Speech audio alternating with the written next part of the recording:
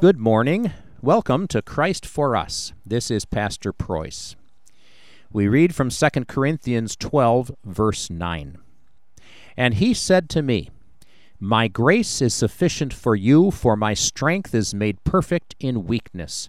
Therefore most gladly I will rather boast in my infirmities, that the power of Christ may rest upon me. The parable of the sower and the seed describes 4 different kinds of soil, 3 bad kinds and 1 good kind. The good ground was not where people walk, it was not rocky, and it was not infested with thorny weeds. It was well plowed and ready to be seeded. The seed is the Word of God. The good soil is the believing Christian heart that receives the seed in faith and keeps it. How does God prepare the Christian heart to receive His holy word? What goes into the plowing of the soil? At times, much pain and suffering. Sometimes pain is good for us. Nothing in us can make the Word of God work. There is much in us that can keep the Word of God from doing its work. We don't by nature believe what God tells us. In fact, by nature, we reject the holiest mysteries of God as foolishness. This is what St. Paul teaches in 1 Corinthians 2, verse 14. But the natural man does not receive the things of the Spirit of God, for they are foolishness to him, nor can he know them, because they are spiritually discerned.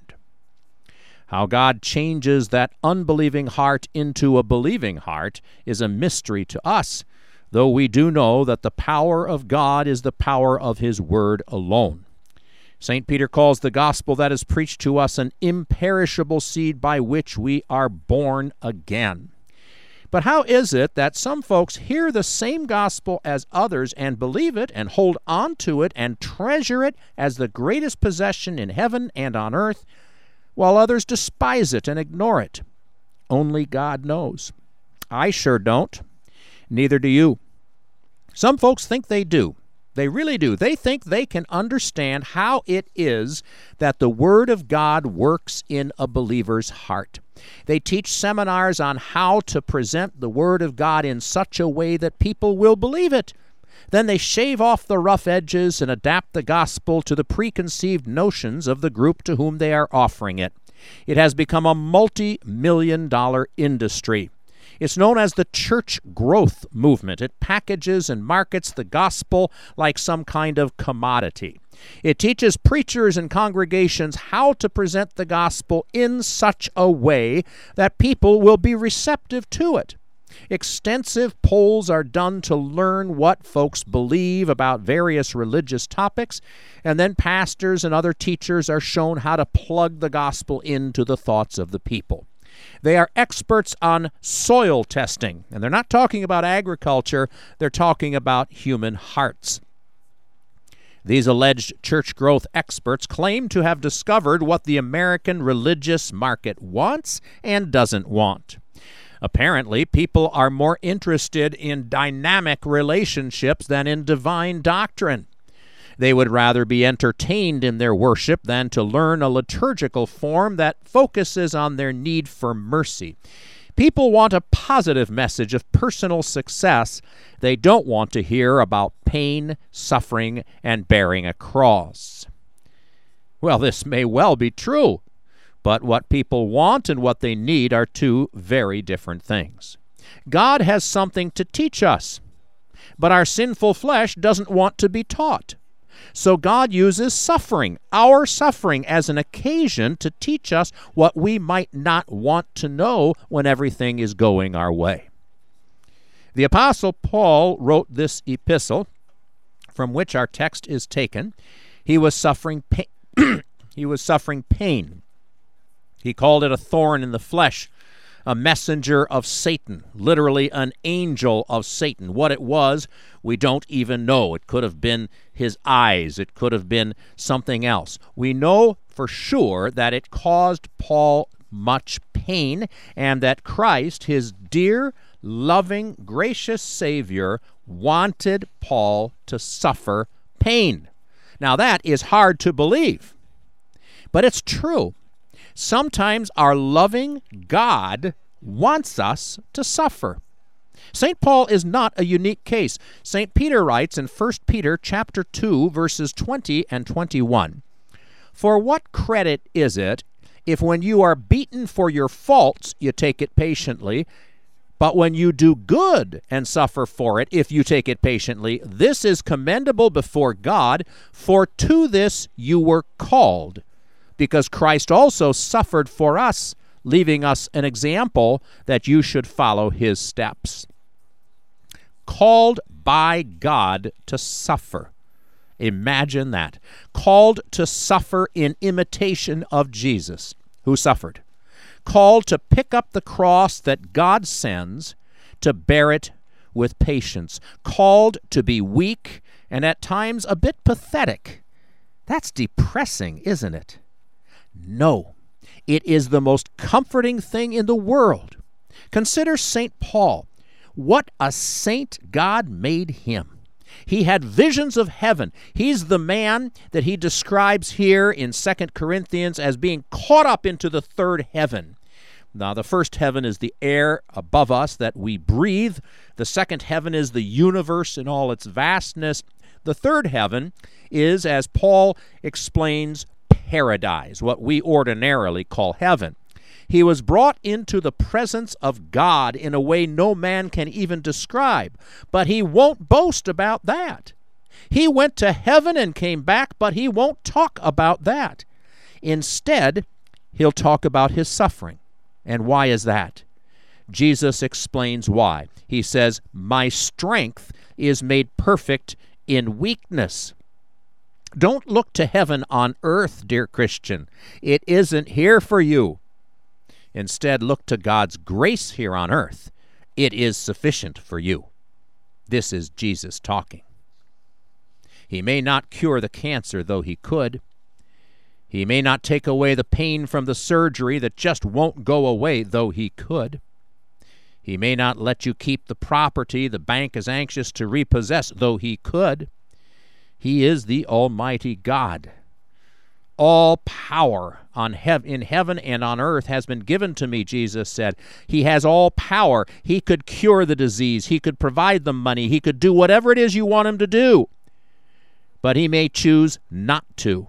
And one thing you must believe is this: he loves you. When he denies you what you so dearly want, he loves you. When you pray and your dear one dies anyway, he loves you. When you ask him again and again to take away the pain, take away the problem, the sorrow, whatever the thorn may be, and he doesn't, he still loves you.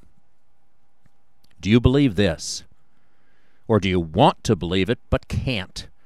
You know it's true, but you can't figure out how, so you think maybe you do believe it, but not with all your heart, because you really don't understand what in the world God is doing and why. What's going on here amidst all this confusion? What's happening is that God is plowing the ground of your heart so that he can pour out on you the rain of his grace and plant deep down into your pain the seed of his holy gospel. When it is planted down deep where the birds can't find it, where the thorns can't choke it, where it can take deep root and grow, you have within you a source of joy, hope, and confidence that no pain of this life can ever take away. Thank God he brings us suffering. Thank God he makes us face pain. For how else could we really learn how weak we are? And we're weak. Have you ever been falsely accused and have responded with such bitterness that you became guilty of a worse sin than that of which you were accused? Have you ever felt helpless before the dying body of one you love and have doubted that God really cared about you? Have you ever looked at your sins and said, if only I could do it all over again, if only I had another chance, I'd do it differently, only to have to admit that you really wouldn't because you didn't? In other words, have you ever felt your own personal sinful weakness so acutely that the pain was just unbearable? Tell me, on what can we depend in such moments, when we're weaker than a little child, but without the simplicity of his faith, when we can only lament our troubles, but can do absolutely nothing to address them, much less solve them? On what can we rely? On God's grace alone.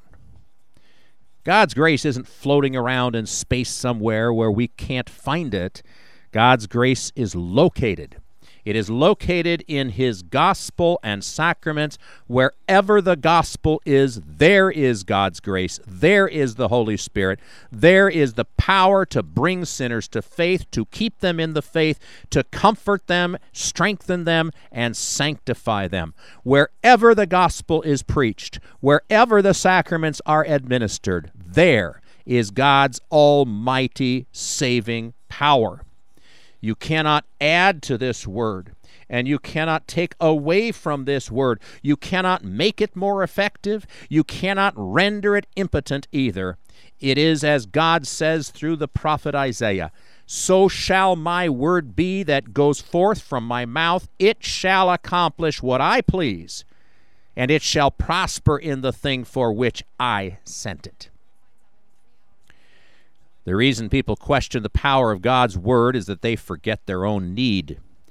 Suffering teaches us our true need. It teaches us that we are dust, and that to dust we will return, and there is no power that can deliver us from death but the power of the crucifixion of the Son of God, where he faced our death and destroyed it. When we are weak, only then are we strong. Only in our weakness can we look to Jesus on the cross for us and have his image imprinted in our hearts, and not his image in glory, but his image in suffering. It was in his deep and unimaginable sorrow and suffering that he faced what we in our suffering have never faced. He was forsaken by God. So when we suffer, we know that for Christ's sake we will never be forsaken, never left to suffer alone. Consider Christ's suffering and bind yours to his. Consider Christ's cross and tie yours to his. Christ's suffering and cross were, are, and will always be the bearing of our sins. He bore them to remove them. He suffered in our place to take away the cause of all human suffering. He bore our sins in his own body, and he washed them away by his blood. His suffering is good.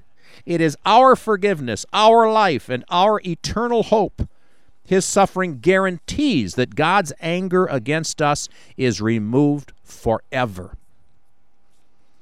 When you're weak and suffering pain, don't forget your true home. The home of every Christian is where the gospel is preached in its truth and purity, and the sacraments are administered according to Christ's institution. Come and receive that word that is inherently powerful and always gracious.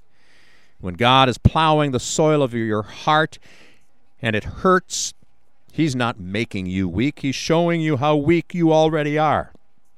He's telling you to seek out his strength, not inside of you, but in your baptism, in his absolution, in the gospel and sacrament of Christ's holy body and blood. There, the virtue of Christ's suffering is given to you, and you become strong.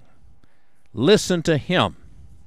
Learn from him that only when you are weak are you strong. Amen. We thank you for being with us today on Christ for Us, a confessional Lutheran broadcast. We'd like to invite you to the services of First Confessional Lutheran Parish, Sunday morning at 8 o'clock at First American Lutheran Church in Mayville, at 10:30 at Grace Lutheran Church in Crookston, and at 12 o'clock noon at First Evanger Lutheran Church in Fertile. And during Lent, beginning this coming week, we have Tuesday evening services 7 o'clock at Grace, Wednesday evening 7 o'clock at First American, and Thursday evening 7 o'clock at First Evanger. Tune in next Sunday for the next broadcast of Christ for Us.